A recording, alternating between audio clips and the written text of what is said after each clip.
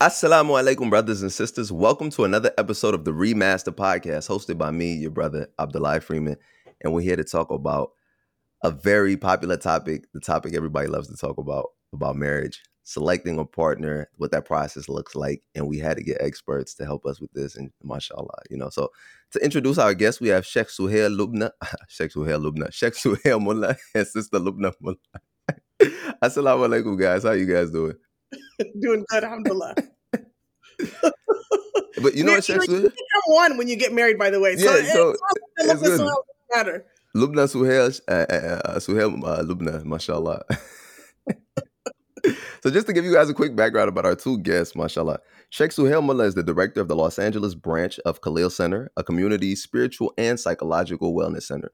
Sheikh Suhail currently serves as resident scholar at Islamic Society of West Valley at Canoga Park, California, and he is the co-founder of Muslim Marriage Rejuvenation Retreat. Ustada Lubna Mullah is a motivational speaker and community educator.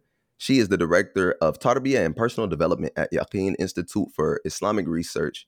Ustada Lubna is also the co-founder of the Muslim Marriage Rejuvenation Retreat. So guys, it's great we have people who know what they're talking about. What's the ayat? Fas'alu al-dhikri in kuntum la ta'lamun, right? If you don't know, ask those who know. So I'm not the person to ask, so alhamdulillah, we got the people to ask. Welcome, guys. It's a very interesting topic. I mean, people always ask about this. It seems like this topic never goes away, but as long as Allah is creating people, of course, right? Now, of course, we always begin, the popular ayat you see on these wedding like decorations from Surah Naba, right? وَخَلَقَنَاكُمْ أَزْوَاجًا, right? And we created you guys in pairs, right? So just briefly, Sheikh and Sister Ustada Lubna, if you guys can talk about that ayat and what it means, Ladies first. So Mashallah. The chemistry, you see, it's like, mashallah. Bismillah ar-Rahman ar-Rahim, alhamdulillah, salatu wassalam ala Rasulillah. First of all, Brother Abdullah, Allah bless you for your work and thank you for having us on this incredible podcast. Allah created us in pairs. This is the divine scheme, the divine plan. And from the moment that the first man came onto this earth, there was still another piece that needed to be there for him to be complete.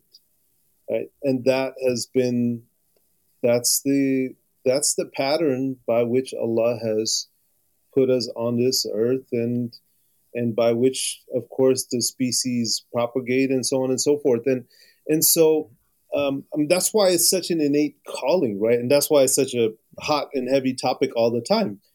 Until you get there, you're yearning for something. You're still waiting for something, right? And the Prophet ﷺ, he said it when he said, "Man tazawwaja faqad istakmala nisfa dini," that when you get married, you complete half of your deen. So that concept of your better half, that's an Islamic concept. That piece of you is still yet to come to fruition, and you're waiting for it. And so those are some thoughts. Yep. Subhanallah. It's a beautiful. I like the word you use, scheme, Suhail. It's a beautiful arrangement, setup, goal that Allah subhanahu wa ta'ala has set before us.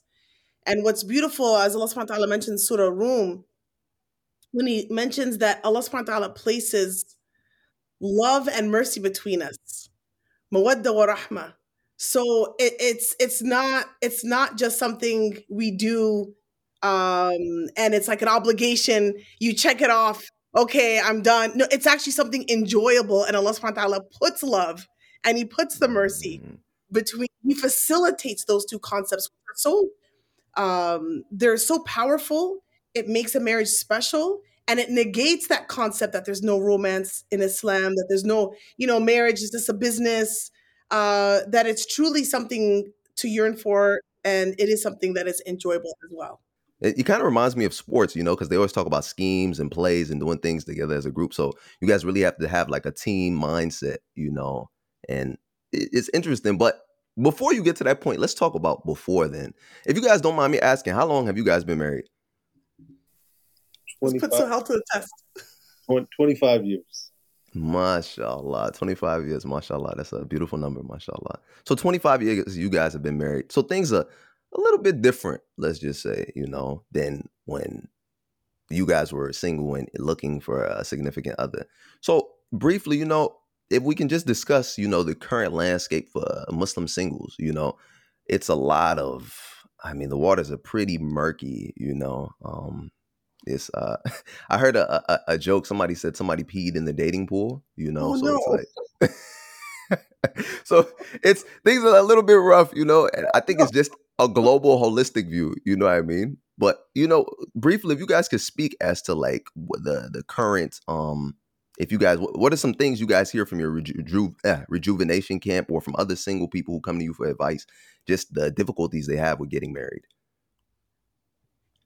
Yeah, I'll start. The rejuvenation retreat we do is for couples that are already married, but both of us in our chaplaincy capacity, subhanallah, we did speak with many subhanallah students and other adults that are young adults that are looking to get married, and some of the typical problems I hear. They're looking for somebody who's practicing, and unfortunately, the person that they're looking for is not practicing. When they do find that special someone, the parent doesn't agree, and that tends to be due to a difference in ethnicity than the family that's being asked. Those are the two biggest that come to mind. So, hell, I'm sure. Yeah, I Yeah. see a ton of stuff. I mean, for me, I have a hard time really reconciling that, to be honest with you, because that wasn't my experience, right? So it's hard to fully feel what young people feel today because I just don't live it. But I hear so much of it. Young brothers in particular come and say, "Well, ain't no sisters out there." We say, "Well, what are you talking about, man? They're everywhere." From my perspective, right? So it's hard for me to fully grasp it. But yeah, what Lubna says resonates. I think a lot of what I see has to do with just poor communication with young Muslims who are looking to get married with their parents, and they've just Yes. never really kind of discussed how they're going to move forward in their lives and so forth. So that way, when they do come to this stage, there's just a lot of weirdness, hesitation. What should we do? I don't know how to do. Do I talk to my parents? Do I talk to a girl first? Do I talk to my parents first? I'm not, they're just because there's not good open communication in families, and so that Yes. I see that as a primary sort of hurdle that needs to be really overcome before you can get into a good space. The other reality is just I think the world we live in more and more of a virtual world, and community spaces are dwindling, by which where we just are, going to the masjid as a regular, and engaging in in-person spaces where we're constantly exposed to other people. I mean, I even notice simply the fact of family gatherings. Like my family, we don't gather the way in which we used to, and I think that's humanity as a whole, right? So just the human connection, because people feel that they have their social fill on various media platforms and such, so therefore the human connection in person is not to the same extent, and then that leaves a lot to be yearned for, right? And especially in the marriage space, right? So I think there's a multitude of factors that play into that. It was interesting. I was just talking to somebody about that last night. It was in relation more so to youth violence. And it's like, before in societies when people would go out to the grocery stores more, go out and play sports more, you just do things, you would see people. So it's a little less tension because you're like, I see this guy every Sunday at the grocery store. You see this guy like this, or we study at this place. You might know somebody who knows them, but now it's like everybody's just total strangers to the Yeah. fullest degree, right? And like it has that issue. But if you guys could just share what was like you guys' experience like during this search when you guys were single and then leading up to when you guys got married. The truth. Yeah, we want the real story on ReMAStered. We do real stories. Only real stories. I mean, it was love at first sight, man. From her Mashallah. from her Mashallah. perspective, for me, it took me some time. I had to get there, but no, but for real, we went the traditional route. Alhamdulillah. I mean, we had, it was just sort of a family hookup. So, my cousin looking out for me. Shout out to the cousins, man. Yeah, alhamdulillah. And, her approached her brother, and it was sort of like that. And then the first time we actually met was super traditional, man. Me and my parents stepped foot into her and her family home. And that's the first time we met, like it was very formal. We had not talked with each other prior to that meeting. And then from there, of course, we got to know each other and all of that freely, in an appropriate sort of way. But, so yeah, it was old school. And I want to say something about the old school method, subhanAllah, because it's 25 years ago, but still I wasn't expecting to get married that way. I was hoping that was going to, in my mind, alhamdulillah, I'm so happy the way it worked out. But in my mind, like, oh, I want to meet somebody in school. I want to meet somebody in work. I was working part-time, in a corporate world, while I was going to college. So, somebody at work, somebody at school. So to everybody listening now who's looking, they're going to be like, oh, these are old folks. It's true. But even at that time, that was different. And our families, it's a family connection, but our families did not know each other. We're from two different ethnicities. So it's very traditional, even for that time. But that's a good point, love. I never really thought about this until you just said it right now. In my mind, probably the same for me. My eyes would have befell some woman, in work, at school, or whatever, and she rolls her eyes. You're going down a wrong path very fast. Hold up. Back up. I said I was hoping to meet someone, but I'm so happy it worked out the way it did. And you're like, my eyes would have. I think we need to back up, brother. Well, let me real finish. fast. Time out, Sheikh. Time out. So, and then but why? Because I was programmed that way. I'm talking about pop culture. I'm talking about pop culture, music, movies, romance, Hollywood, all of that. Yeah, stuff. like you stop the plane that's traveling from Los Angeles to New York and say, we're in love, I love you, will you marry me? Everybody claps. Nobody's upset their flight got canceled or they're going to be there. It's there. It's a pretty good script. I like that. But I got the most incredible prize in the world, alhamdulillah. And, we followed what we were given, the share we were given in terms of how we met each other.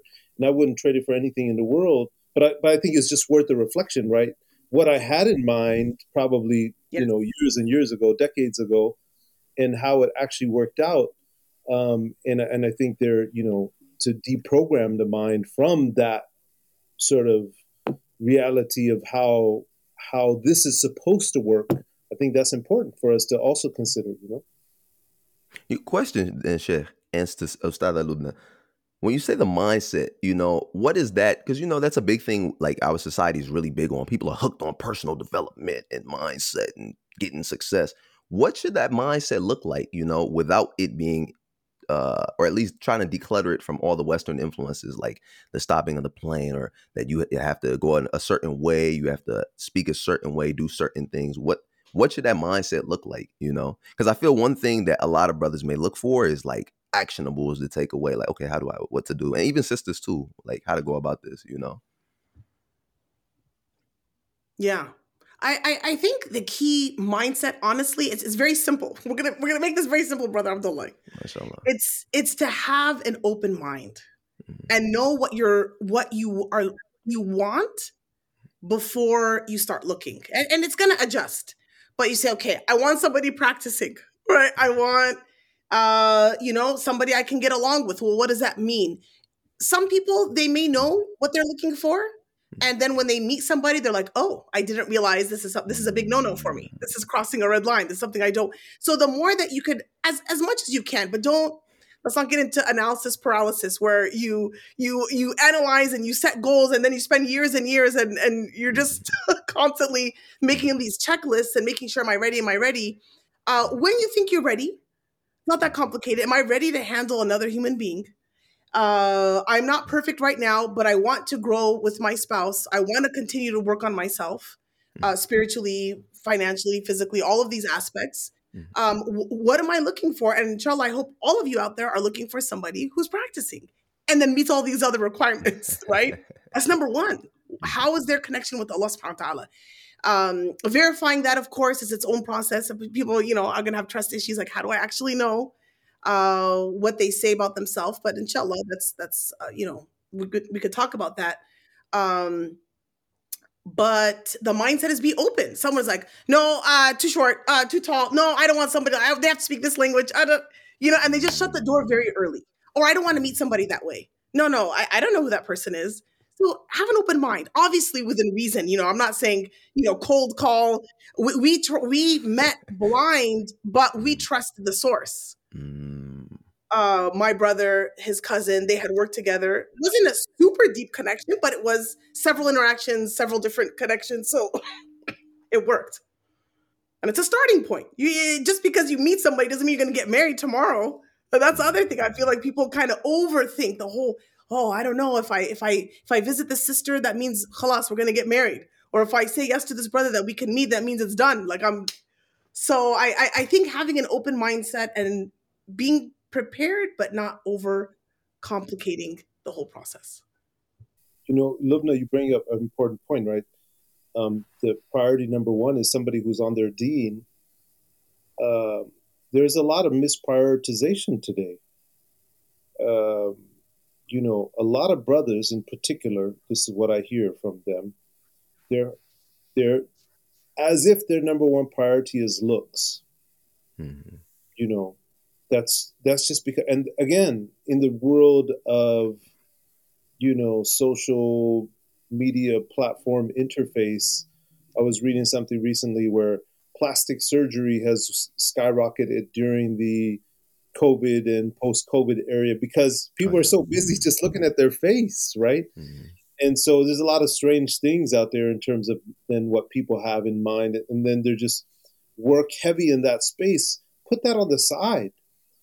Allah subhanahu wa ta'ala will show you the beauty of someone when you start by looking at what Allah wants, where Allah wants you to see that beauty first, which is how they are connected to Allah, how they practice their deed and so forth. And then let the other ducks fall in their place. So if I want to piggyback off of that. So, and to clarify what we mean by somebody practicing means they also have good character. A lot of times, like, mashallah, hey, she's hafiz of Quran or he's hafiz of Quran. I see him in the masjid all the time. Excellent. Great starting point.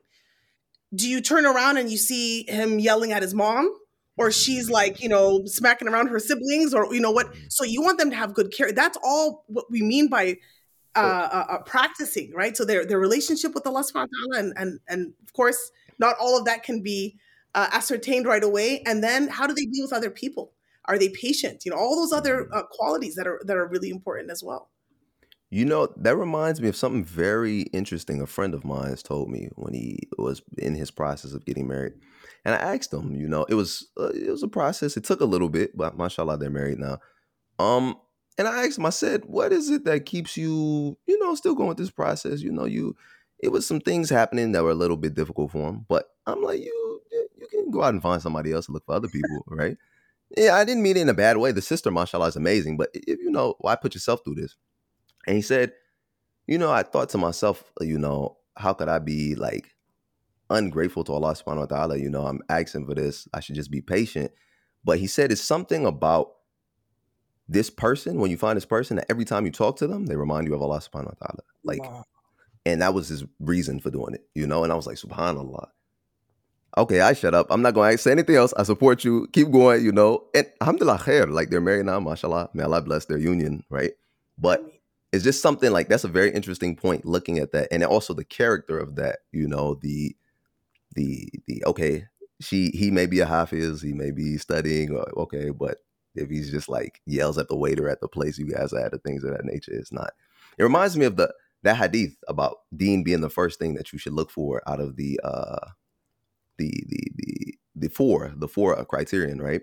But how do you rectify that with the others, right? So what if somebody's like, all right, this person they have great character, their deen is good, mashallah, but I'm just not attracted to them.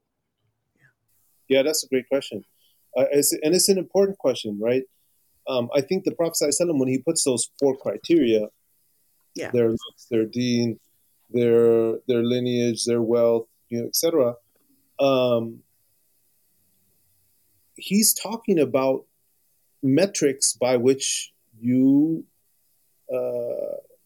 evaluate, assess the suitability of somebody else, and whether or not you would want them in your life, right? And so those are criteria to look at. It doesn't mean they're criteria you just scratch and you throw away. No, those are important things to be considered. All of them, right? And for some people, it's certain things over other things. But it's just, did you put everything in this right order, right? Did you put the right amount of weight on their deed, and then subsequently whatever comes after? That's what we're talking about. For somebody to want somebody who is attractive to them, for sure.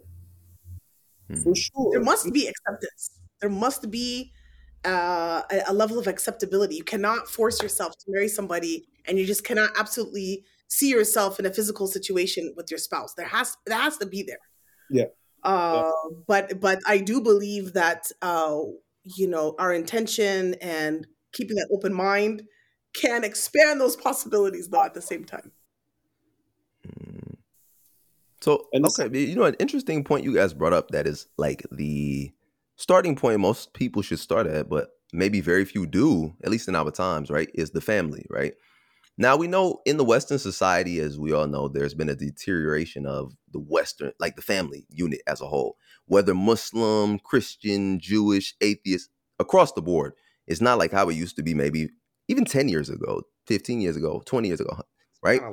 So how do we rectify people who have, let's say I just have a bad relationship with my dad. Like, I don't like talking to this dude, right? Or my mom, we always argue. Like, I feel like she's too controlling, like, but I want to get married. How do we rectify those situations and still, would you advise somebody who has those type of issues not to pursue marriage?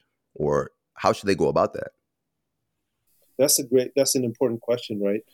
I think it's important that, like Lubna said earlier, you have a general set of criteria that you're going out into the world with when you're looking for somebody. Let's see, this person fits the general criteria, but then there's a couple things that, like, okay, ideally, yeah, I would have liked somebody who came from a household where their mother and father are still together, they're not divorced, or ideally, I would have liked it if they, had X, Y, Z, but they don't. But let's say they fit your general criteria, right? So you move forward, and you keep your eyes open as it relates to that 1 point or 2 points or whatever it is that you're hesitating on, right? And you look at it, you ask about it, you inquire about it, you see what the deeper story is as it relates to that. But it shouldn't necessarily, that doesn't mean an X. No, khalas, I'm done, I can't move forward.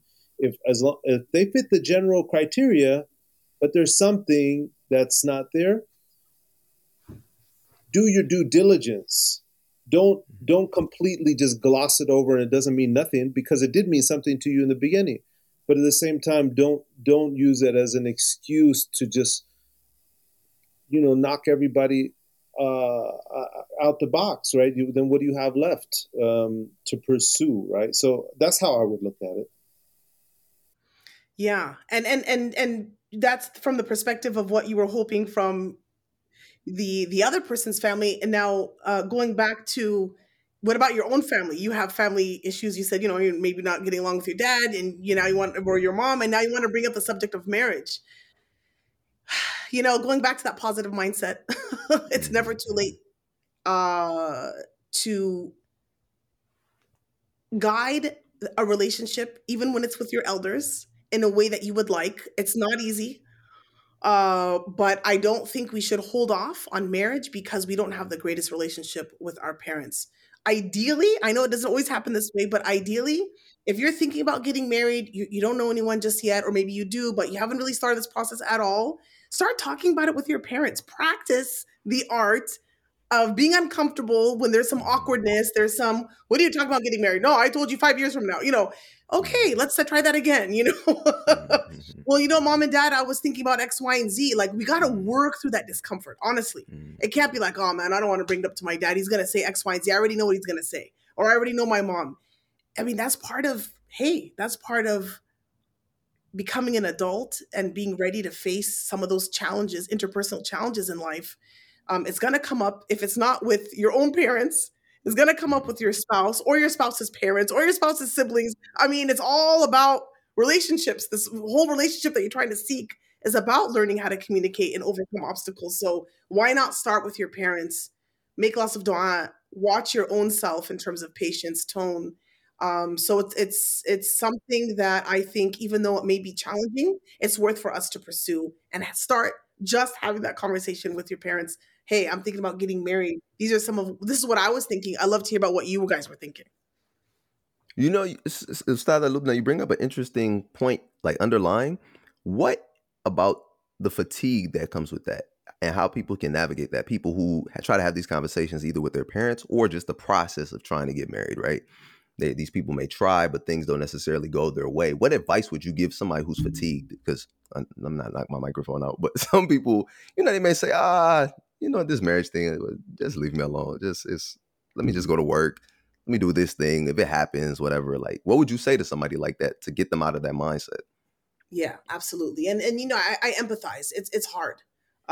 It is hard wherever the challenge may come from, whether it's from your own family or the one that the person that you're trying to talk to or their family. It can get frustrating, and especially when there's multiple times. I know sometimes people are getting, about to get kitabbed or about to have their engagement, and then things break. So it can get very mentally exhausting. I would say, obviously, if it's back to back to back, some of these big things that are overwhelming, take a break. But in terms of getting back into the game, think about it like a job or trying to get into the school that you wanted. Allah subhanahu wa ta'ala prevents us from something, and actually that was a good thing. It was teaching us tarbiyah lessons on how to be patient, on how to accept Allah subhanahu wa ta'ala's qadr, his decree, on just having trust in Allah subhanahu wa ta'ala. Okay, this didn't come. I really wanted it. There must be a good reason. I don't know what it is, but I trust in Allah subhanahu wa ta'ala. It's the same thing with, butting your head against the wall sometimes, in this whole marriage process, from whichever avenue is putting that blockage for you. It's a moment of growth for you. Okay, why is it that I'm having this difficulty? Is there something I need to change about myself? Do I need to kind of check my intentions again? Do I need to, is it just the timing? And I'm going to keep going. I'm going to keep going. So, with wisdom, of course, maybe I'm going about this process, or maybe I didn't do it the right way the first time. But now this time I'm going to do it a different way. So also evaluating, is there something that I need to change about either myself? I don't mean to say, oh, in a vain way, like maybe I don't look good enough. No, I don't mean like that, but maybe in my behavior, my approach. So it can be a wonderful opportunity for reflection, and also an opportunity to get closer to Allah subhanahu wa ta'ala, understand that those tests are there for a reason. Yeah, sure. um, No, Lubna, I think you hit most of it. It's you know, marriage is a divine construct, right? And I think that's important to keep as a central sort of grounding factor, right? When Allah subhanahu wa ta'ala says, when وَمِنْ آيَاتِهِ أَنْ خَلَقَ لَكُم مِّنْ أَنفُسِكُمْ أَزْوَاجًا. From amongst Allah's signs that He created for you and from you spouses, right? That's that's Allah's plan for you and I and everybody. So so it's important we don't cast that aside, right? Because of the fatigue, because of the frustration, because of the failed attempts, because of one, two, three times I met this girl, I met this guy, or and this and that happened. Um, it's important that we still keep everything in its proper framework and not cast out the idea altogether. Yes, you need to take a break, you need to slow it down, you need to redirect, self introspect. Those are all important processes to to engage in, but don't pull yourself out the game, right? Don't pull yourself out of the game. And I would say conversely, the other way too. What happens in some families is the family is urgently pushing their kid into the game, and the kid is not ready, right? When I say kid, I'm talking about young adult or whatever age, young early 20s, 30s, whatever phase of life you're in. But your parents are pushing you, pressuring you, and right now I'm not ready. I need to get my finances in order, my mental health. I need to spend some time with myself, work a few things out. I'm still getting over this other relationship. Don't push me, right? And sometimes that happens in families. So from both ends, you gotta do it when you're ready. It doesn't mean that everything needs to be lined up perfectly, and that's what ready means. And don't pull out the game altogether. Don't retire from the game and say, no, marriage is not for me. No, the Prophet ﷺ said, "An-nikahu sunnati, faman raghiba an sunnati falaysa minni." That marriage is my way. It's the prophetic way, and whoever turns away from it, then they're not from me. Meaning they're not following my path in its in full scale. So I think always Islam is always about that balanced way of engaging life in its various ways and phases. So listen, to the person I know who said they were gonna just go to a mountain and be Zahid, you can't do that. The Sheikh just told you can't do that. So please just. But that's an interesting point though you bring up. Oh, it says Ustad Lubna, you're about to say something? No, sorry. I was saying come back if you were ready. If he was heading to, or she was heading to the mountain, come back. No, come back. But that's an interesting point you bring up, Sheikh. You do see families pushing their children. It's a story I know of a sister who one day she was leaving her school, and she went to a public school, not an Islamic school, and her parents seen her speaking to somebody of the opposite gender. They're just saying bye, classmates. After that, she said her family told her, all right, we want to get you engaged. Like right after that, we want to get you engaged. Like immediately. Now, it was like, subhanAllah, to her, it's like, whoa, I'm not even, this is just, I don't even like the guy I just talked to, let alone the guy you're about to bring. So like, let's just slow down, right? But that's one thing you hear a lot. I was asking him about my math homework. I was asking him about math homework. Just so that's one thing you hear, right? They say, all right, just get married. Don't worry, the love will come after. Does love before marriage exist, or is this something that the love comes when you get married? How does that work? Because a lot of the times we'll see, because of Western culture, oh, I seen her, I'm in love. Oh my goodness, I'm in love. Let me do this, let me do that, etc. Or you see more marriages from, like, you could say foreign couples, right? Where it's like, do you guys really like each other? But they're married for like 30, 40 years, So it's very very confusing, but it's very simple too. So go ahead. No, but so love is something that, first of all, what is love, right? That's his own philosophical question, right? What does love mean, and what is it, and what does it look like, and all these things. Leave that aside. What we're talking about, just being attracted to someone, being connected with someone on the most base levels. Can that come from before marriage? Absolutely yes. Absolutely yes. The Prophet ﷺ, in regards to how he treated his wives, he treated them equally.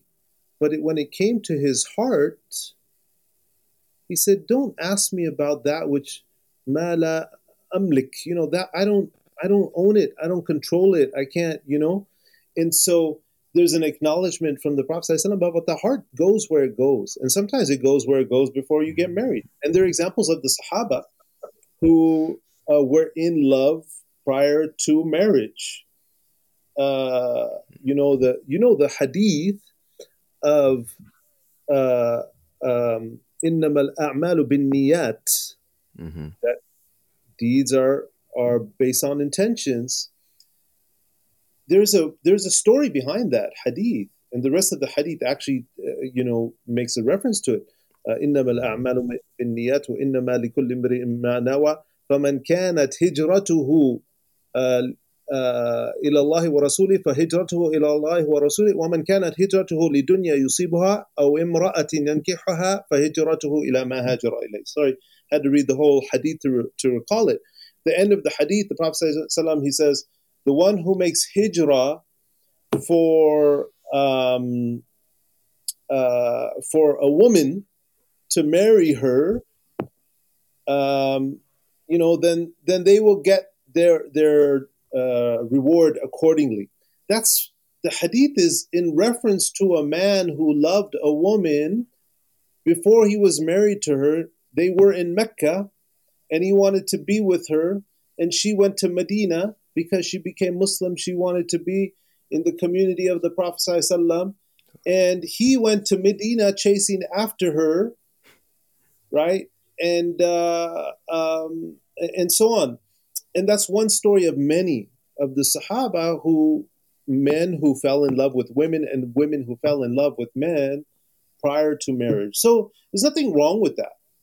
There's nothing wrong with that as long as you still maintain the proper guidelines and, parameters that one should maintain prior to marriage. So there's absolutely nothing wrong with that. Now, it's important that one doesn't,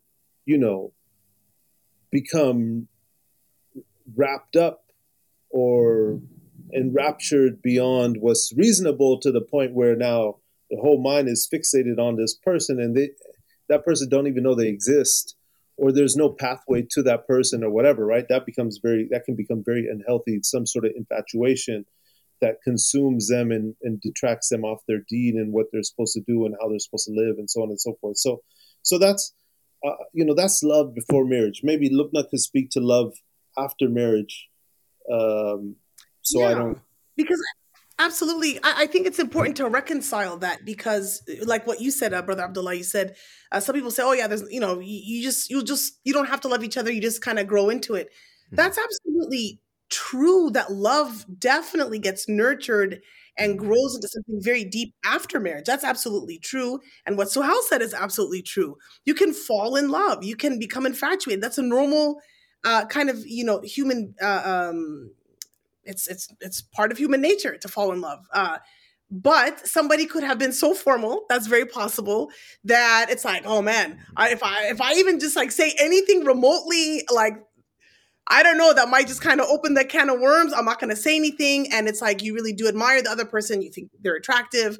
You like their qualities. You love everything about them. But you don't kind of release a floodgate until after marriage, even in terms of your own emotions. Some people kind of hold on to that. They don't want to allow themselves because they're afraid that infatuation, which may lead to kind of being blind to other things that are problematic. That being said, you can fall in love before, not necessarily, not a must, but the after, that gets nourished through appreciation. Lubna, can I stop you there 1 second? Only before you.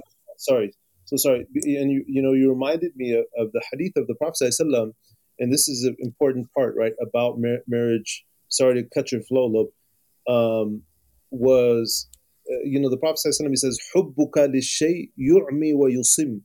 That your love for something, it blinds you and it makes you, deaf to what's going around. So holding on to that concept in a heavy fashion or form prior to marriage, if you're not able to engage in what love, to its full extent entails, or that time is not coming soon, and you get into that headspace or that heart space, that can be a very unhealthy thing too, right? Even if you're proceeding forth with that person towards marriage, but you start to embrace aspects of that love that you need to be conscious of not embracing until post-marriage. You know what I'm saying? And so, why you laugh, girl? No. What did you say? What did you say? Not embrace. It was good. I connected with what you're saying. I totally connect. Yeah. Sounds very impassioned, Mashallah. Passionate. Sorry, I cut you off. So, And this is cool too, to reconcile this. I think this is really important, because I think this is where we get these strange notions that, like, Muslim marriages, there's no love, or it's not romantic, it's all Hollywood, as if there's Hollywood versus Islam. It bothers me because, like we can, subhanallah, the whole concept, I'm gonna kind of do reverse engineering here of, I love you, but I'm not in love with you, right? That whole movie thing where it's and then people kind of split up. But that's silly, because why? It's natural, even let's say you had it before marriage or right after you got married, whatever it is, you have that infatuation, you have that in love feeling. You're so excited, we're still excited to see each other, but there's like this newness to the relationship. That's that in love feeling that is going to subside by the very nature of human nature. But guess what? The love remains. And as opposed to leaving it on auto drive, Tesla, or putting it in the crock pot, set and forget, or Instapot, all these things that are just kind of automated, you have to nurture love. You have to. People think, oh yeah, I got married. Yeah, my husband, he used to buy me things and now he doesn't do it anymore. Yeah, my wife, she used to be so nice. She used to do this for me, or, to show that she loves me, and she doesn't do it anymore. And what do you think love is? Love has to be nurtured. It's an action. So you can have the romance, you can have that in love feeling. It's going to transition to something more long lasting, deeper. And the cautionary tale here is, yes, there's romance and there's love in Islam, but it has to be nurtured. In any religion, in any relation, love has to be nurtured through gratitude, through knowing the other person's love language, through connection. It can't just be like everyone's living separate lives and all, but we're still married and we still love each other. Like, there's got to be that connection. So, kind of getting ahead of myself a bit. That's maybe part 2 or 3. But that's all just good stuff. trying to All good stuff. reconcile this in love and before and after idea. So, guys, if you're listening, love is not fard. It's mandub. So don't worry. You don't have to immediately have it. But if you do, it's wonderful. It's wonderful. It's very interesting you guys bring that, because, I thought about, I believe it's a hadith where it talks about gift giving and increasing the love that you have between one another. But is that in respect of relationships or like friendships? That's a good question. The Prophet ﷺ says, tahaddu tahabbu, right? Give gifts and increase, and that will increase mutual love between you, right?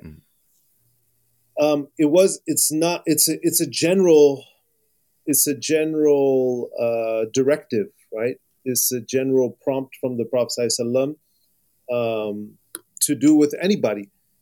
But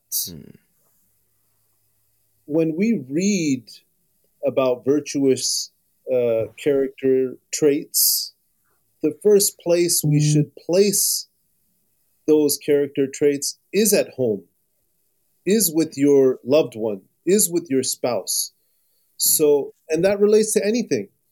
If we're talking about sadaqah, like spending money, right? The Prophet ﷺ says, like, there's different places you can spend your money. You can spend your money fi sabilillah. You can spend it giving charity. You can spend it on your family. The best money that you spend is the money that you spend on your family. It's the words of the Prophet ﷺ. And there's so many other concepts when we think about good character traits. it's important that you place those at home first before you place them anywhere else. So when you talk about gift giving, right? Yeah, it's a general thing that the Prophet ﷺ was talking about, but put it at home first. The scholars, they say something nice. They say, أعظم تقوى تقوى المنازل.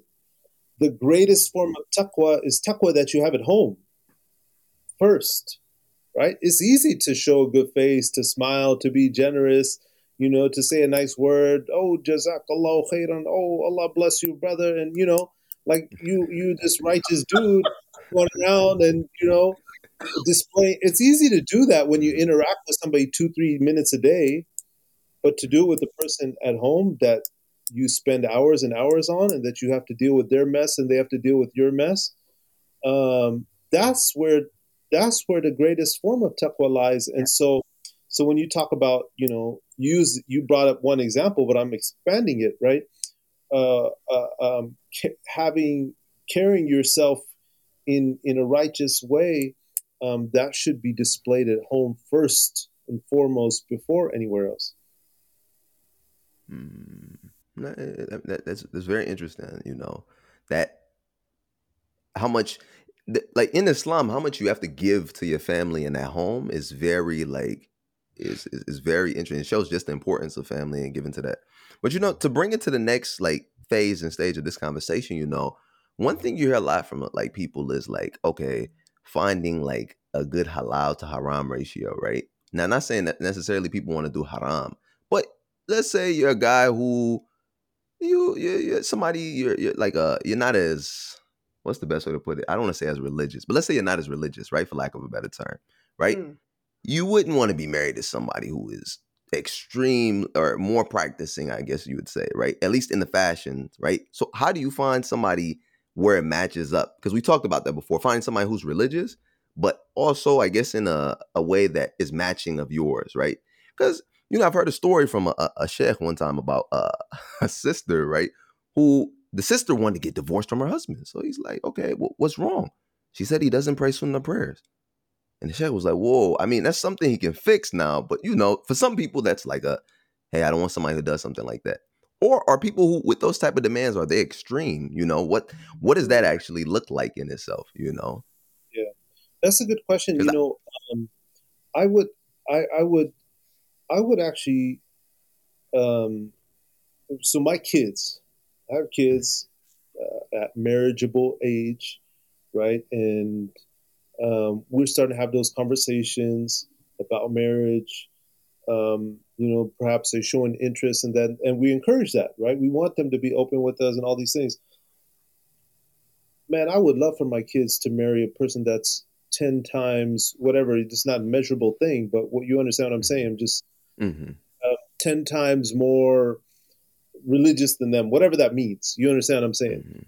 I want them to find somebody better than them that's going to bring them up, that's going to push them forward, that's going to encourage them, motivate them. If that's what the betterness of that person is calling towards, right? Not some sort of self-righteousness that is put self-righteousness and overly strictness. Let me add that. I think that's the context I was looking for, because those people mean people who are just a certain extremist viewpoint of how they do things. That's what I was going for. Yeah, well said. Like a certain, just narrowness. Yeah, the practice in certain functions or fashions maybe is, more, I don't know, proliferant than somebody else in certain acts of worship or something like that. But my advice to any young person trying to get, or old person trying to get married, or anybody in between, find somebody that's going to lift you up, that's going to encourage you, somebody that you can study the book of Allah subhanahu wa ta'ala with, somebody that you can learn the deen from and with, because they know more than you, because they've been exposed, or whatever the case is. They've studied more. They come from a family where, they had certain traditions, whatever it may be. I encourage that. And naturally, what's going to happen anyways, when you talk, when you are basically sizing each other up, when you're getting to know each other, all that's going to come out, or ideally it's going to come out, where you're going to kind of, navigate those waters and see who each other is and evaluate each other and your level of practice. And is this the person? Yeah, is that the kind of person I want to be around? This is what they do. And, is that within my scope of who I'm looking to be? All that's going to come out anyway. So I would never worry about, generally speaking, I wouldn't worry about trying to marry somebody who is beyond me. No, I want somebody who's beyond me because they're going to lift me up. Yes, and I think that's coming from a very. I think the fine line that you want to be careful of, either way, is what you mentioned, Brother Abdullah, is and what you mentioned too. So it's not about, let's say I'm doing a certain practice more, but I'm not imposing that on somebody else. That's where the extreme aspect of the relationship comes, or the personality, or the imposition comes into play. It's not a problem if there's a difference in the level of practice or observing, different forms of worship or whatever it is. But it's that imposition that can become a problem either way. So yeah, okay, I want somebody to lift me up, but if it's being like shoved and I'm being judged and it's like, oh, you didn't do it, you didn't do that right. Show me your foot. Is it wet? Like, did you make wudu? I'm just being, that's kind of like a parent-child thing. But I've heard about those kind of situations between couples, and that can be problematic. So, it's making sure that you do talk about it, Sohel, right? You mentioned, that's going to come out naturally. Hopefully, like, make sure you talk about it. And what are you comfortable with? And what is your expectation? Right? I noticed this about you, and this is where I'm at. I would like to grow, but this is where I'm at now. So it's got to be talked about, number one. Number two, are you guys comfortable with each other's kind of where they're at, if that makes sense? And so then when the way, you first brought it up, Brother Abdullah, is that, haram behavior is something different, right? Maybe lack of practice to the same level of somebody else is something else. But, engaging somebody, meaning talking to someone, talking to them for marriage, and they're engaged in haram behaviors. Somebody smoke weed, somebody looks at pornography, or any stuff like that. That you want to stay away from. That's not like, oh, okay, well, yeah, I'm not the greatest person either. I still have my own work to do. And so who am I to judge them? No, there's certain lines that are not, they don't pray. Yeah, he goes to, I'm spiritual. I'm not religious. Oh yeah. And they're okay with staying that way. Yeah, being okay with that kind of stuff. That's not good. Right? Those are not relaxations that you should, be willing to compromise for, or laxities that you should bring your level down for. Right. Not get married. But to have different levels of practice, but you're both striving. That's going to be there. That's going to be there in many, if not most, relationships.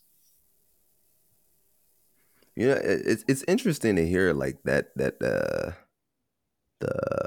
setting the boundaries and the borders, right? Because I feel like with some people, after they reach certain points, some people, they're just like, whatever, let me just do it, get out the way, it'll be fine, maybe they do it later. But I was just thinking about that same thing. If somebody tells you that, okay, my plan is to develop Islamically, well, you should ask them, okay, well, what does that plan look like? What are you doing in the meantime before marriage to develop yourself Islamically, right? Because when we stand for hisab, it's not going to be, okay, you guys did this thing. No, it's like, what did you do to bring you for, you know what I mean? You have to attest for what you did, right? So it's interesting to think of, but definitely having those boundaries is definitely important, because it's a lot of behaviors and things that, because you're trying to help somebody or save somebody, it could lead you to some type of destruction, May Allah protect, but, definitely. So, one question I have, and something we can talk about is, okay, you guys got married, what was it, 25 years ago? So that's what, 1990, 99, 98, 99? 98. Okay. Okay, mashallah, you guys got married in 98, right? So the internet was just becoming a thing, right? It was just in its infancy. You guys remember Y2K and oh, the world's gonna end, blah, blah, blah, whatever. We're here, alhamdulillah, right? But, you know, now in this era, we have the internet. And, you know, a lot of people, they'll suggest to you, like, oh, you're not married? Get on these Muslim marriage apps. Get on this app. Get on this thing. Get on this thing. You have Facebook. You have Instagram. You have the DMs. You have the cyberspace, which, in fact, we might make that a whole topic in itself, right? But how should somebody go about, like, let's say you're talking to multiple people. How does somebody go about choosing who they should pursue more if all their interactions are virtual? Mm. Mm-hmm. Well, I have a thought. I'm distracted by this paper that fell on the floor. Okay, I have a thought. That cyberspace and talking to multiple people for the potential of getting married, right? You know, like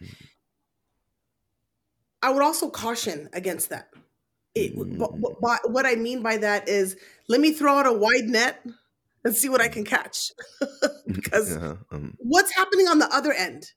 Somebody may be talking, they may take it very seriously. It's like, okay, I'm going to talk to one person at a time, you know, let's see if it works out. If it doesn't, I'm going to move to the next person. And in the meantime, they're taking a relationship seriously, even though it's in its very preliminary stage. And somebody else is like, oh, I'm talking to 10 different people here and I'm going to get back to you in 4 or 5 days. And so there can be a mismatch and a misunderstanding in where intentions lie. So how do we just kind of keep it more organized? I mean, people have different thoughts about different Muslim matchmaking. I don't want to call them dating, okay? Muslim matchmaking sites. Some are better than others. People have found success, but take it seriously. Don't use it as a magazine. Flip, like, no, like, don't like. Right? I mean, it can get to the point where we're really desensitizing ourselves. And you see so many choices. Well, oh no, this one, no, I don't want to move to that. I don't want to move to Indiana. Okay, let me go see. No, this guy, he's little. You know, we're gonna start shopping. I'm teasing. Oh no! Oh no! Move to Indiana, guys. What Abdullah is looking. So that whole space, we have to be careful. We have to be careful. Meaning, treat it like I was gonna go to a sister's house and go, or you know, and go meet her, or I was gonna go ask so and so about so and so. So that's kind of, I'm jumping into the cautionary, you know, precautions before we even got there. But take it seriously and know that when, you know, yeah, everything is easy online, but there's somebody on the other end who may be taking it seriously. So we have to go in with good intentions and not go in with this idea of just, let me just kind of send out a bunch of messages and see what happens. Agreed. I mean, you know, some of the platforms, and I'm not intricately aware of like the workings of some of the things because I ain't looked around on them. But from what I hear, you better not know. But from what I hear, I mean, I have a lot of weird stories, man, about just that, exactly what you just kind of indicated towards Lubna, but we're not going to go there. You know, the swipe left, swipe right syndrome stuff. Some of the platforms are fundamentally flawed. And so be very conscious and careful of where you're looking to begin with. Yes. Because obviously a platform that has 0 to maybe 1 or 2 boundaries that you have to sort of, you know, qualify for to get on, and then for anybody and everybody to see your profile and for you to see anybody and everybody's profile on the other end, that's problematic in and of itself. So be conscious of where you are looking to begin with. Don't just sign up on every single, you know, matchmaking app in the world, because there are many people obviously who are predatory on the, and they're not, and they are looking at it as dating. They're not looking at it as matchmaking for marriage, because I need to know this person.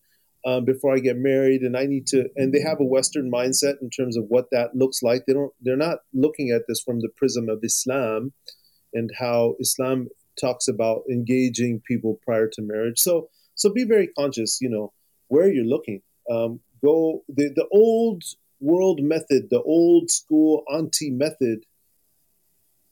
It's a good method because there's some filtering that's already taking place, and there are some of the new school platforms that still are incorporating some of those old school methods. Yes. And that's what you want to be conscious of that, in terms of making sure that some of those filters are set up in the apps or websites that you're engaging for matrimonials.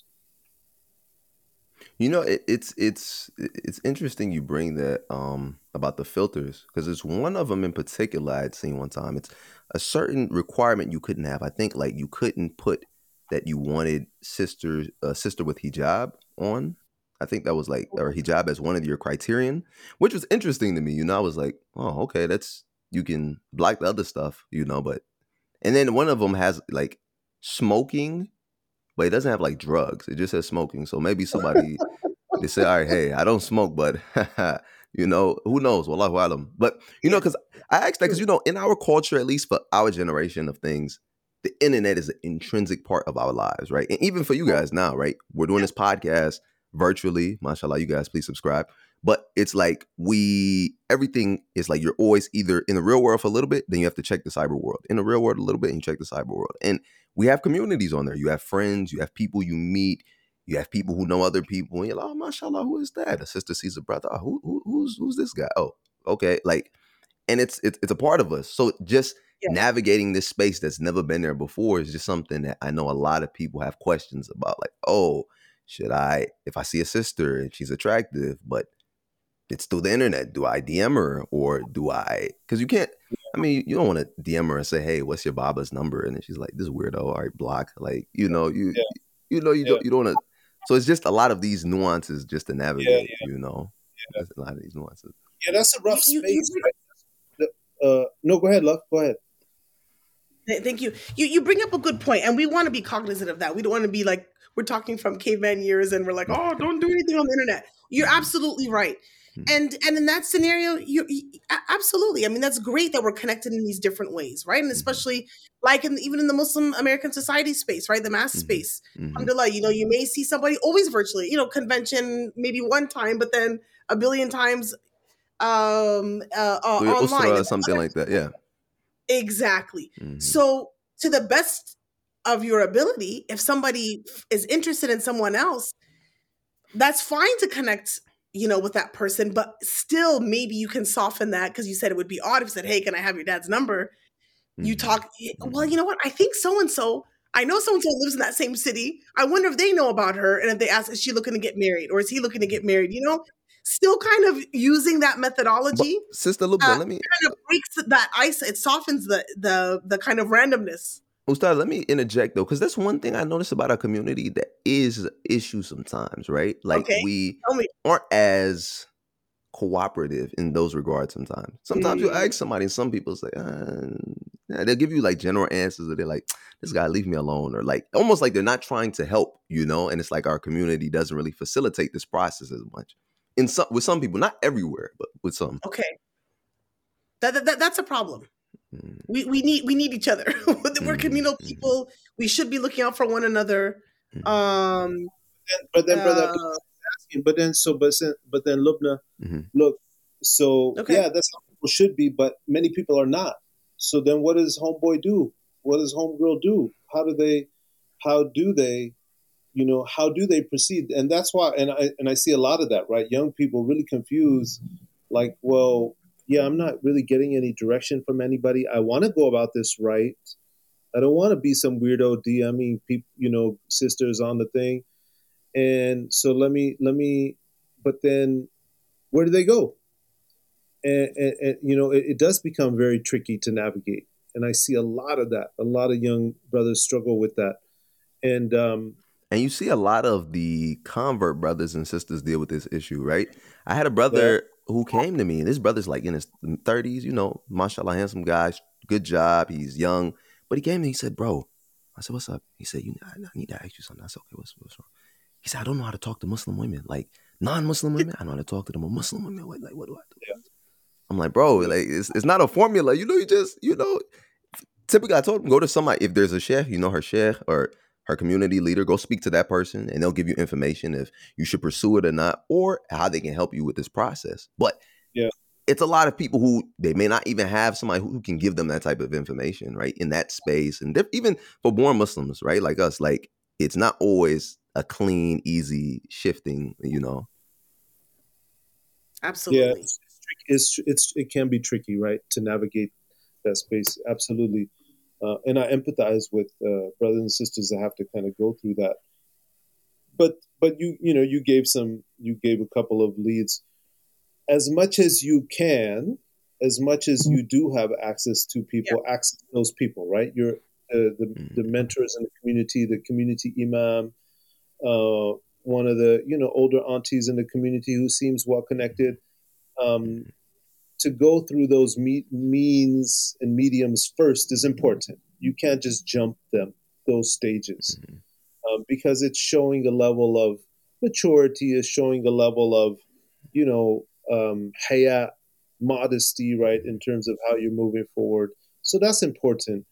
But then when you do find yourself like, well, I don't know where else to go, a convert who doesn't know anybody in the community, and they've been Muslim 5-10 years maybe, but still their ties are not deep by nature of how they came into the deen and their lives and so on and so forth. So does that mean that it's absolutely inappropriate for them to go step to a sister directly? No, I don't think so. But they have to do that with the full kind of wherewithal and knowledge of the fact that of what this means. So now I'm going to step to the sister, and what does that potentially mean in terms of, if I do this, then what does that mean for my chances with her? So it does, you got to evaluate. If you can, definitely consult with whoever, anybody other than yourself, to at least be better informed before you make those approaches, right? But so you have to use wisdom in the process regardless. And the process is not a linear process. It looks very different depending upon who you are, where you come from, who you have access to in terms of how that community functions, all of those things.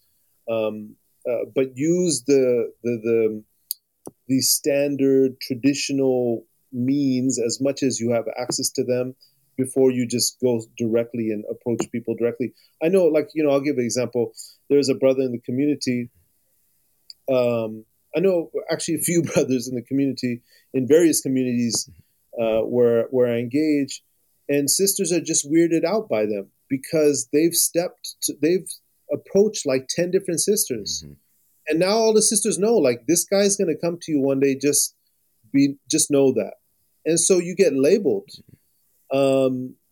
because you just didn't use wisdom in terms of how you set forth, right? So step back, hold up, and then don't blast everybody when you say, well, look at the Muslims, you can't even get married, you can't even, because you're not, you gotta approach it right.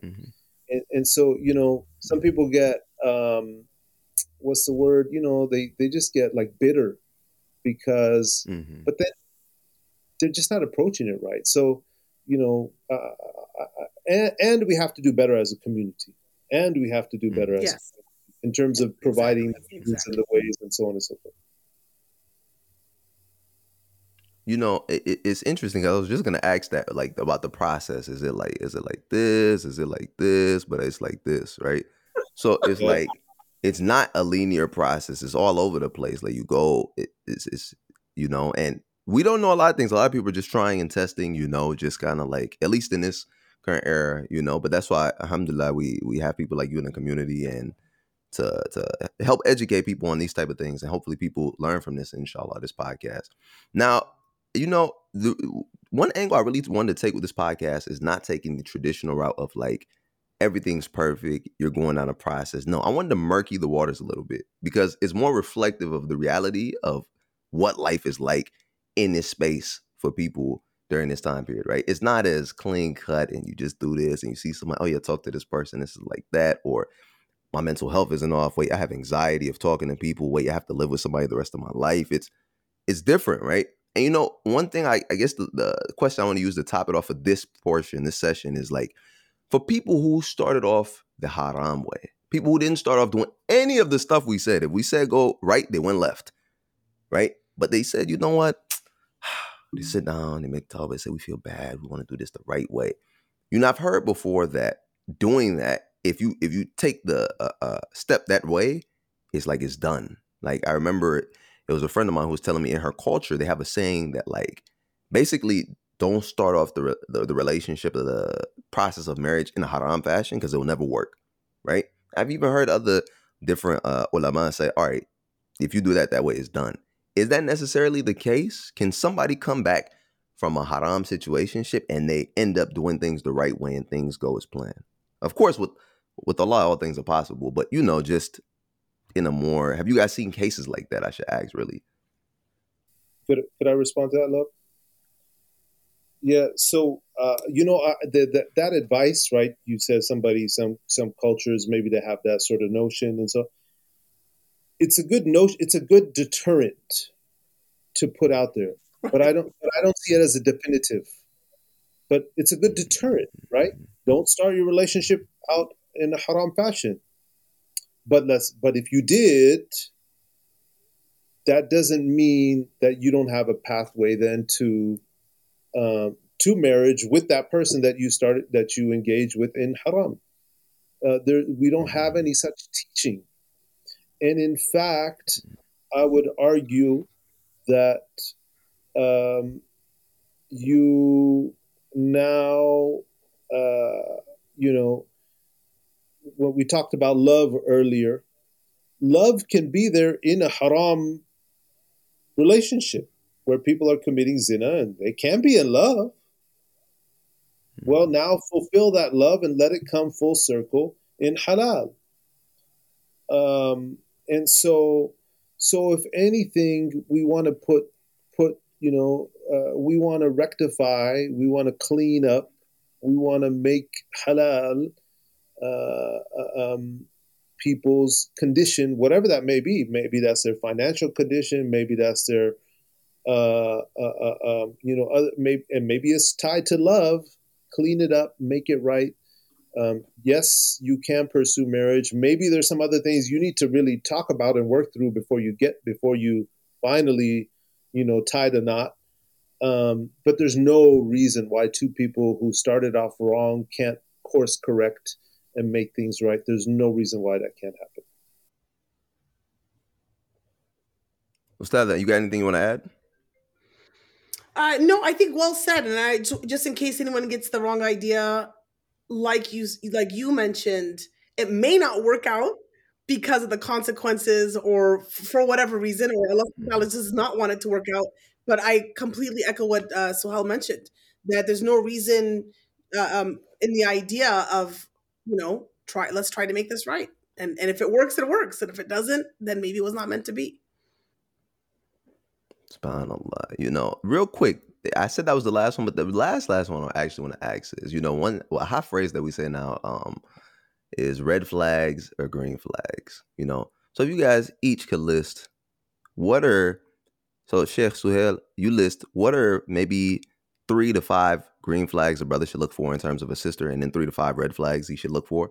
And then Ustada, can you please give us 3 to 5 green flags a sister should look for, and 3 to 5 red flags maybe she should watch out for? That's a tough one.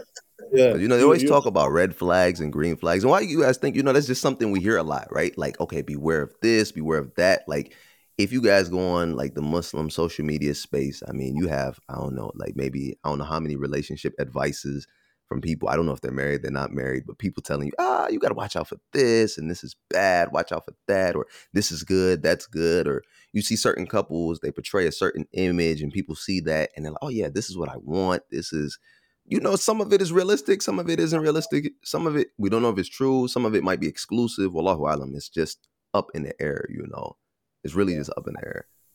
Yeah.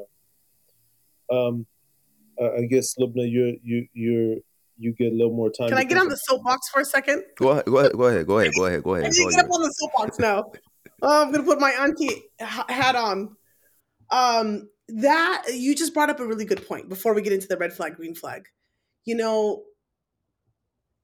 Don't look to like this random advice that you get from people, like you said. You don't even know if they're married, not married. Don't look your example to be that perfectly curated photo or series of photos. You have no idea what's going on in their home of these happy couples. I'm not trying to say don't get married. Don't use the internet. Don't use, Instagram photos as your gold standard. Like, this is what I want my relationship to be like. And if you're married, for crying out loud, don't post all the amazing things that you guys are doing. Stop. Stop that. I'm serious. Like, great. You have an awesome relationship. Alhamdulillah. Protect it. Okay, let's be aware of, just people that are not able to get married, people who just fell out of a relationship, all kinds of people who are hurting, whatever. You're posting. I mean, people are human beings. Like, Prophet Muhammad ﷺ said that there's truth in the concept of hasad, of giving somebody evil eye. I'm going on the soapbox a little bit. So that's kind of one thing if you're married. No, it's related. Also, it's definitely if related. you're not married, don't be looking to like, oh, look, they went on they're having a picnic, this perfectly curated picture of this picnic, dinner on the beach at sunset. Oh my, this spouse, I don't think, this guy that's talking to me, I don't think he'll do that. Like, don't look for these perfect images of what you think. You know what a perfect marriage is? Go listen to the first from Sheikh Omar Suleiman on the love of Muhammad ﷺ and Khadija radiallahu anha. Like, that's true love. That's like for Prophet Muhammad ﷺ to clear out his house and give everything that was in it to this old woman who visited, just because she used to visit them when Khadija radiallahu anha was alive. That's love. You want to know what true love? So, look to the examples that we have, people in the community that they're real people, not fake stuff on Instagram. Or this weird, advices that you get from people like, oh, if she says this one thing, it's over. If he does this one thing, it's over. That was my soapbox. I'm done. Swell, did you want to start with the green flag, or do you want me to go? Or Chef, do you have a soapbox moment? It's all yours if you want to step on. No, I did not preaching for today, man. But green flag, red flag, for the brothers. I'm going to write this down. Find a sister that's on her deen. Your green flag is, Salah is important to her. Maybe she ain't perfect. Maybe she struggles with Fajr, but she knows it's a priority. We talked about this earlier, right? You also, you are who you are, meaning your practice of Islam has its deficiencies and its gaps, and you know that, right? You know where you're at.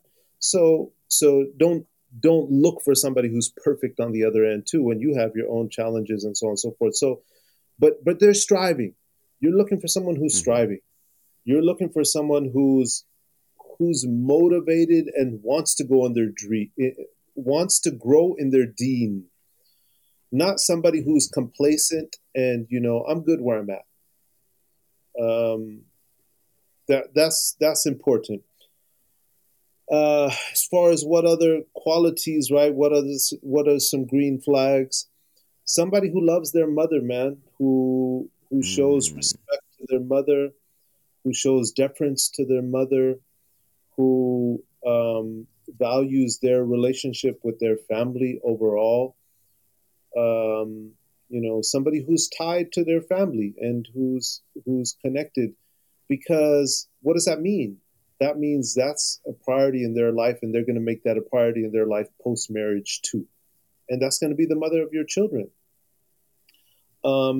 Look for somebody who's tied to the book of Allah subhanahu wa ta'ala, who's, again, somewhere on that continuum of learning.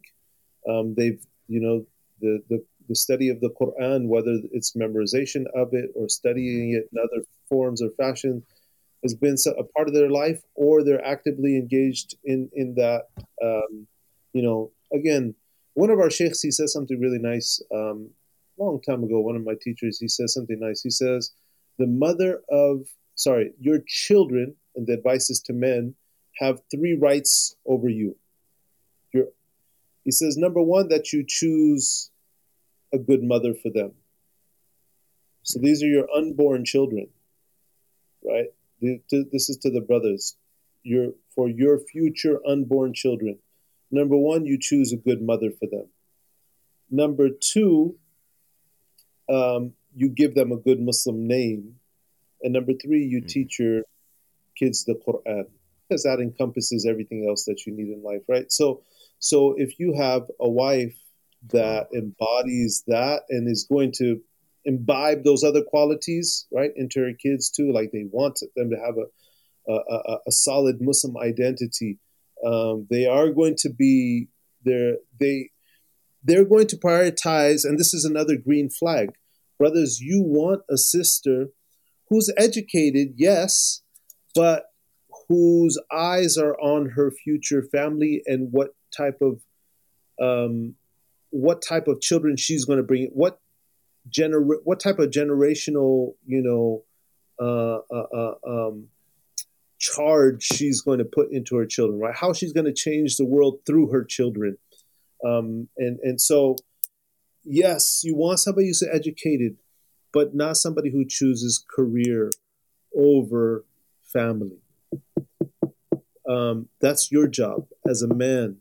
Your job is to sustain the family, take care of them, provide for them, etc. And you want somebody who's going to carry the other load, the other part of the deal. So those are green flag, red. I'm sorry, I'm maybe long-winded about this. Red flags. No, it's great, Sheikh. This is great info. I'm writing the stuff down. I'm writing it down. I'm going to share it, inshallah. Red flags. I don't know, man.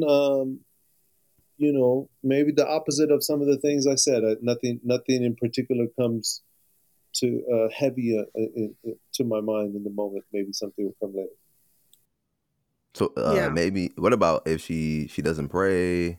She's concerned with career too much, or materialistic, we should say rather, right? Yeah, sure. So things maybe of that nature.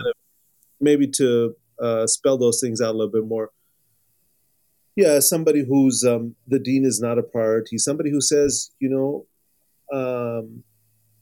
wear hijab now, and I'm never going to put on hijab because, that's just not something I can do. Now, look at. Notice I didn't say that hijab has to be an absolute must for you, criteria for your wife, that your future wife and what you're looking for, and nor am I saying that's an end all be all portrait or embodiment of what a Muslim woman should be, right? Somebody who wears the hijab. But my point in saying that, in pointing out the hijab, is that it is a marker. It is a marker of identity. A marker of who I am as a Muslim, and I know this is what I'm supposed to, how I'm supposed to carry myself as a Muslim woman. And so somebody says, well, I'm just not going to do that. Well, you're already choosing someone who's defined their own limitations, and those limitations are not, they're holding themselves back from what Allah subhanahu wa ta'ala requires of them, right? So I think that's important.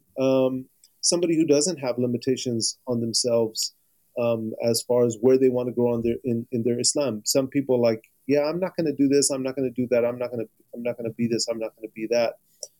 Find somebody aspirational, right? Not somebody who's limited themselves in terms of their growth in their deen and beyond, in the dunya even. Again, somebody who's um, somebody who's engaged in this is more so a problem amongst brothers, but it's there to a lesser extent among sisters. But we have an epidemic of brothers smoking marijuana, watching pornography now. Massive problems in the Muslim community, and sisters, I would warn you against those sort of characteristics. But for our sisters that are maybe engaged in their own sort of self-destructive behaviors, um, don't turn a blind eye to habits that have become part of a person's lifestyle, right? Whatever that may look like. Um, I know I've done a lot. I do a lot of premarital counseling for young couples, and in that process, met a lot of people who said, it was very obvious, very blatant that one party or the other had some sort of destructive habit, and the other party, they were just enamored with this person. They were, Mm, love didn't allow them to see what a damaging sort of, and it's not always my place to say, as that person in that space, to in a blatant way say, sister, don't touch this guy because he's doing this. Sometimes I don't have the space to say that, and you kind of have to let people make their own decisions and so forth. Sometimes I do have the space, um, but but habits that and addictions are big red flags. Negative yeah. habits, addictions are big red flags. Yeah. Yeah. I wanted to just add a couple points, if that's okay, Brother Abdullah, about career. I echo 100%. I think that's a really important understanding that we have. I think both husband and wife really need to have that family first attitude, that for the man to understand it's my responsibility to bring in the income. If my wife does, so long that it works for our family and we're both okay with it, that's great. But I'm not gonna stay at home and say, okay, wifey, you go work. That's number one. And number two, where talk about this, and what do you guys want for your family? Do you want a stressful situation where you don't see your kids until like 1 or 2 hours willingly? I'm not talking about out of need. I'm talking about like you guys are planning it, like both of us are gonna just be like hyper focused on career. We're gonna only see them like 1 or 2 hours a night, and that's it. And then we're fine. So understanding that yes, it's the husband's role to be the breadwinner, and woman's main responsibility is the tarbiyah of the children, but tarbiyah of the children also does involve the husband too, and the dad. Obviously, that really brings huge success to a well functioning spiritually, the spiritual well being, emotional well being of children is having an involved parents. Yes, it can be that the traditional, husband is working, wife is at home, but for the husband to have that understanding that yes, I'm going to be engaged. It's not like I did my 9 to 5, I'm done. I come home, I have nothing to do with my kids, right? We see some of those situations, or vice versa. That the wife is like, I what did I study all these years for, and kind of insisting that she picks up her career at a time where it's really going to be so hurtful to the family, right? Again, and we're talking about not out of need. So I just kind of wanted to say something about that. And then also, I really like, Sohala, how you mentioned you really want to see a green flag that your brother has a good relationship with his family, with his mother. And for both sides, for both men and women, to not see that it's unhealthy, where you become a yes man or a yes woman to everything, every demand and will and question and desire of your parents, where it's unhealthy, if that makes sense. We're talking about, you might see some red flags. It's like everything is like, let me go ask my mom. Let me go ask, it's like, wait a minute. There's definitely a difference. There's definitely respect and a love, but did it cross the boundary of where it's not healthy? Like this is just a controlling relationship and this is not healthy. So that's a red flag. Green flag that could become a red flag. So those were just kind of a couple of the comments, but I'm going to go into some of the negative, the red flags that are on the emotional side. You want to look for somebody, brother or sister, who's manipulative. Do they blame you for their feelings? Man, you're the one who made me angry. You didn't do this right. That's something you got to be really. That's a red flag. So somebody who's emotionally manipulative, somebody who's a narcissist. I know people use that term freely and kind of throw it around, but is everything really always about them? Like, you're in pain or you're not feeling well, and they're like, well, what about me? Everything's about them. That's a big red flag. Mm-hmm. Run away fast. If you, man or woman, if you find that quality, and it's something you will see is glaring. That's why you also want other people, including your parents, to meet your potential spouse. People will pick up on this. People will pick up on this. And definitely another red flag, so I'll mention, is vices. What are some of those vices? Don't just kind of, inshallah, when we get together, they're going to get over it. They said that they're working on it, but they're really not. So don't take vices lightly. Stay away from that. And I think, That's the world's most, by the way, that's the world's most frequently repeated statement. Somebody who has some negative personality trait, oh yeah, I'm working on it. What are you doing? What does it mean? I'm working on it. People, it's an automatic self-defense mechanism that people put up. Yeah, I'm struggling with pornography, but I'm working on it. I'm making steps. What are you doing? I smoke 5 times a week, but I'm working on it. What are you doing? That statement to me sets me off, because it's almost something that is said automatically for many people when they're confronted about their vices. Well, I'm working on it. That doesn't mean anything. Just that statement of somebody saying that. So sorry about that. That was my soapbox right there. Oh, okay, there you go. Mashallah. Mashallah. Great.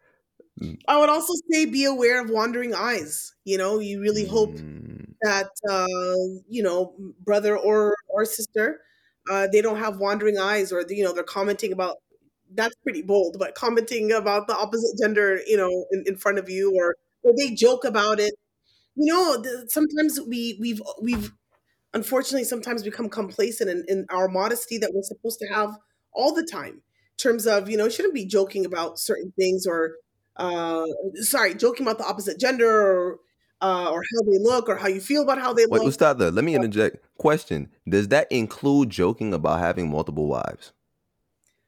Brother, I am glad that you said that, because I was going to say it's not respectful. It's not respectful.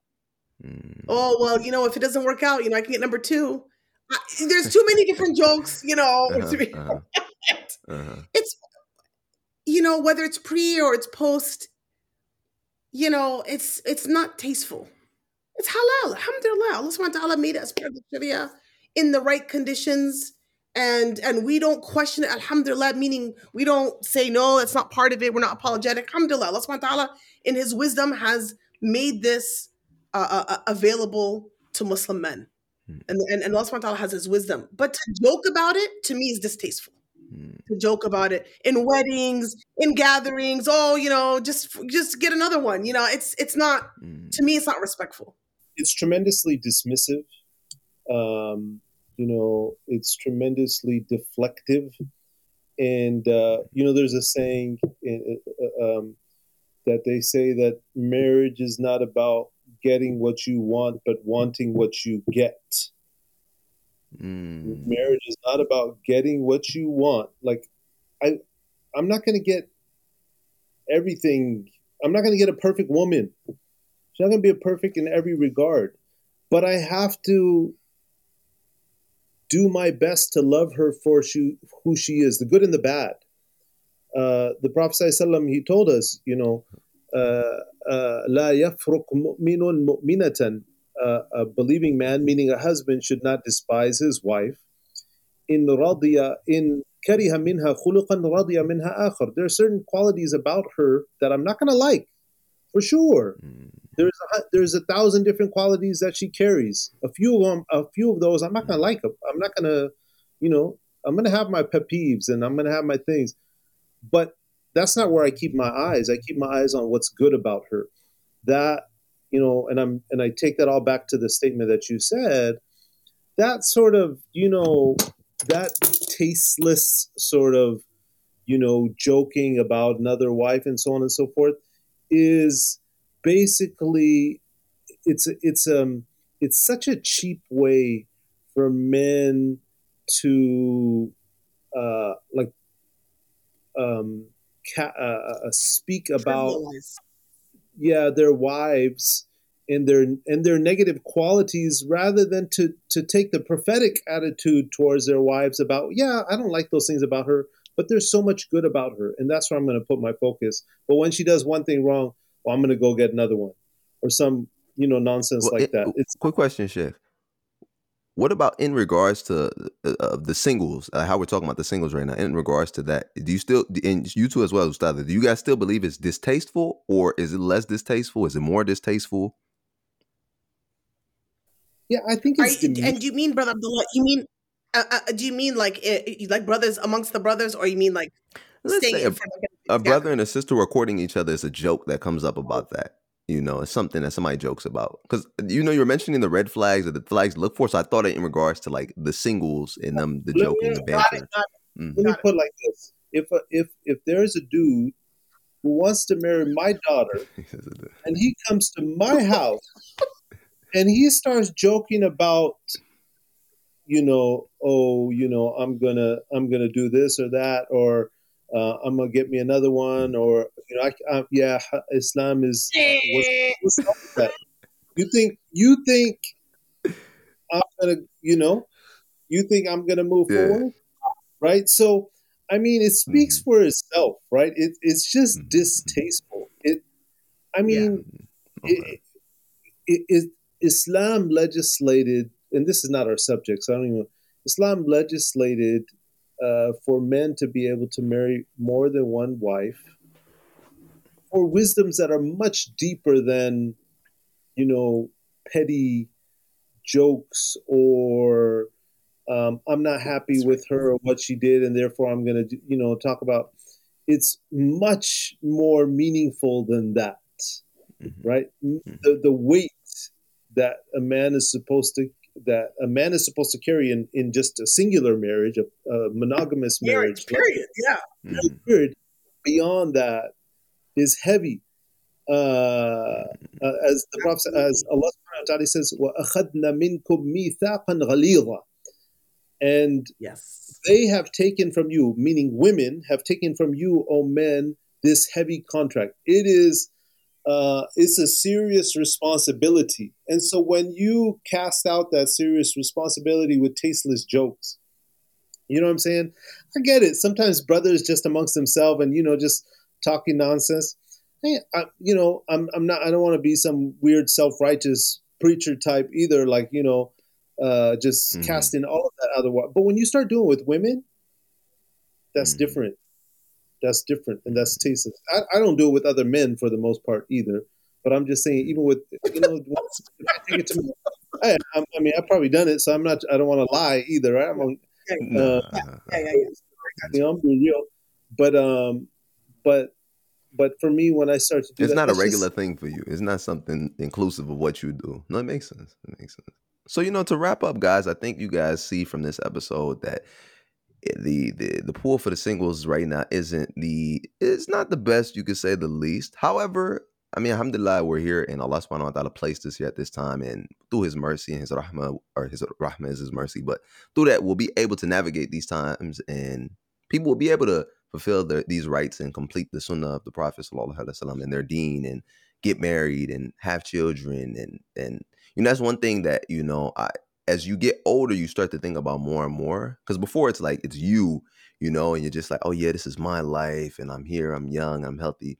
But as people close to you may start dying, and you start to get older, you start thinking, man, it would be great if when I passed away, somebody would make dua for me, or somebody would continue, or you teach somebody to worship Allah subhanahu wa ta'ala, and you collect hasanat from that. And you can do this through what? Through your spouse or your children, the progeny you guys have, right? And it's dua for that and things of that nature. And I think one thing that we also take from this is this process doesn't look linear, right? So there's not one way that this process will look, right? It's not you do A, B, C, etc. It's a formula, right? What is it? Y equal mx plus b, right? It's not that. It's more so like you just Tawakkal Allah, you go. You know, everything, Exactly. set your intention for Allah subhanahu wa ta'ala for his pleasure and just go. You don't know where you'll end up, how it's gonna end up. You know, it's like the story of Musa alayhi salam. Musa alayhi salam was just down bad. He needed something. Allah gave him a wife, right? And you see that dua. So I think that's something definitely we should keep in mind. But it's still more to come, inshallah, because this topic is just huge. But you know, we wanna just piecemeal it out.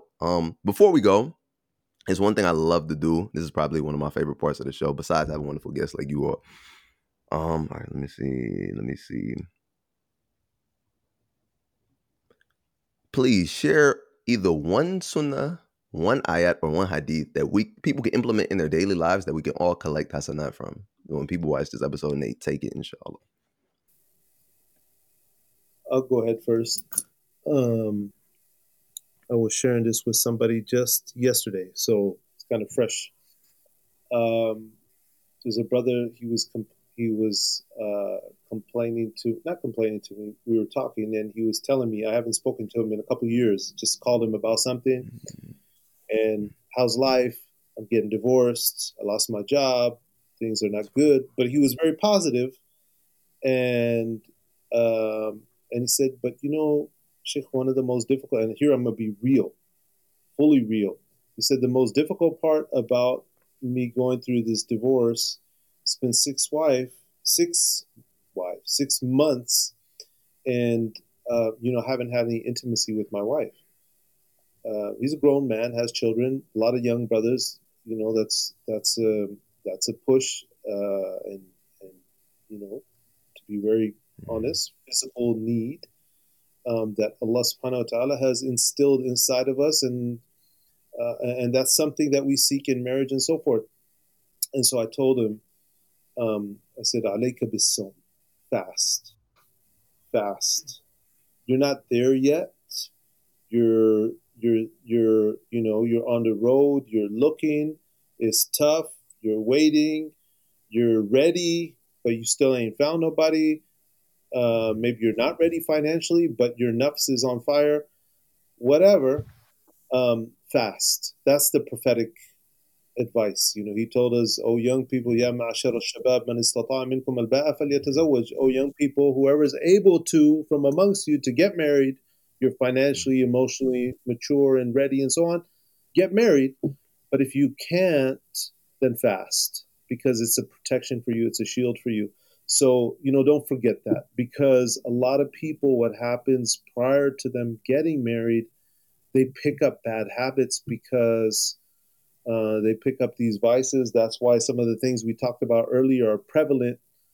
And then that causes a problem for them when they get married. So protect yourself before you get married. Keep yourself well. Keep yourself protected. Keep yourself out of mess, out of harm before you get married. Fast. Young brothers, fast. Mondays and Thursdays. You want to get married, you're not able to, just fast, man. Be a man. And contain your nafs, so that when you come to your wife, your eyes haven't been all over the world. They haven't been all over the screen in nasty places, and you are ready to look at this beautiful woman who's now standing in front of you, and enjoy her to her fullest. I'm not saying that in some kind of weird way. I'm saying that you are now coming into marriage with love, with care, with mercy, with an eye where your eye is focused on her and her alone. And so one of the means by which you achieve that is by keeping yourself straight before you get to her. So young brothers, fast. My hadith that I think kind of speaks to a lot of the sometimes the obstacles and the weights and the sometimes the up and down and the non-linear process that marriage can be is paraphrasing the hadith of Prophet Muhammad Sallallahu Alaihi Wasallam when he said, "Amazing is the affair of the believer," and he said that for all of his affairs are good. All of the affairs of the believer is good. Why? Because if something good happens, then what does the believer do? And Prophet ﷺ specifies it, and this is only the case for the believer. Why? Because when something good happens to him or her, he is grateful and he thanks Allah subhanahu wa ta'ala. And if something bad or a calamity befalls him, then he is patient and he what is the second part? Something bad happens, he is patient, and that is also good for him. And that is also good. So when we're in this process, man, I've tried 10 times and everybody said no, or it didn't end up anywhere. We'll try the 11th and the 12th. As believers, we don't give up. I'm serious. It's like that with looking for a job. It's like that for applying to different schools and getting into a program. And we can get into this really negative headspace of like, well, I tried, or there's nothing out there. There's no good brothers or sisters out there. Ah, man, nowadays everything's all messed up. What are you talking about? You know how many sisters I know that are looking to get married? And so I'm sure you know a lot of brothers that are looking to get married. So we got to have that positive mindset that Prophet ﷺ told us about. It's amazing. Why? Because all of his or her affairs are good, even in times of calamity, subhanAllah. MashaAllah. Barakallahu feekum. Thank you both for the great advices. Please, brothers and sisters, check out this episode. Please share with others. And please take these advices that you took. Don't just listen to this for entertainment alone, of course, but, take these and actually implement these, actually make this a part of your life to try and develop. That's one thing that we would definitely love from here, us at the ReMAStered team.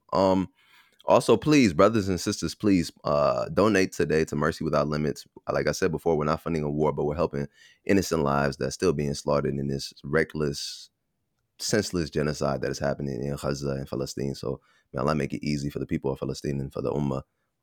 Once again, brothers and sisters, this is the ReMAStered podcast. I'm your host, Abdullah Freeman. Please check out the Revive packets. Also, please check out Muslim American Society today, Muslim American Society.org, or is it mass.org? Do both. Just keep looking. You'll see it, inshallah. Like I said before, thank you all for listening. We'll see you guys next time. Assalamu alaikum.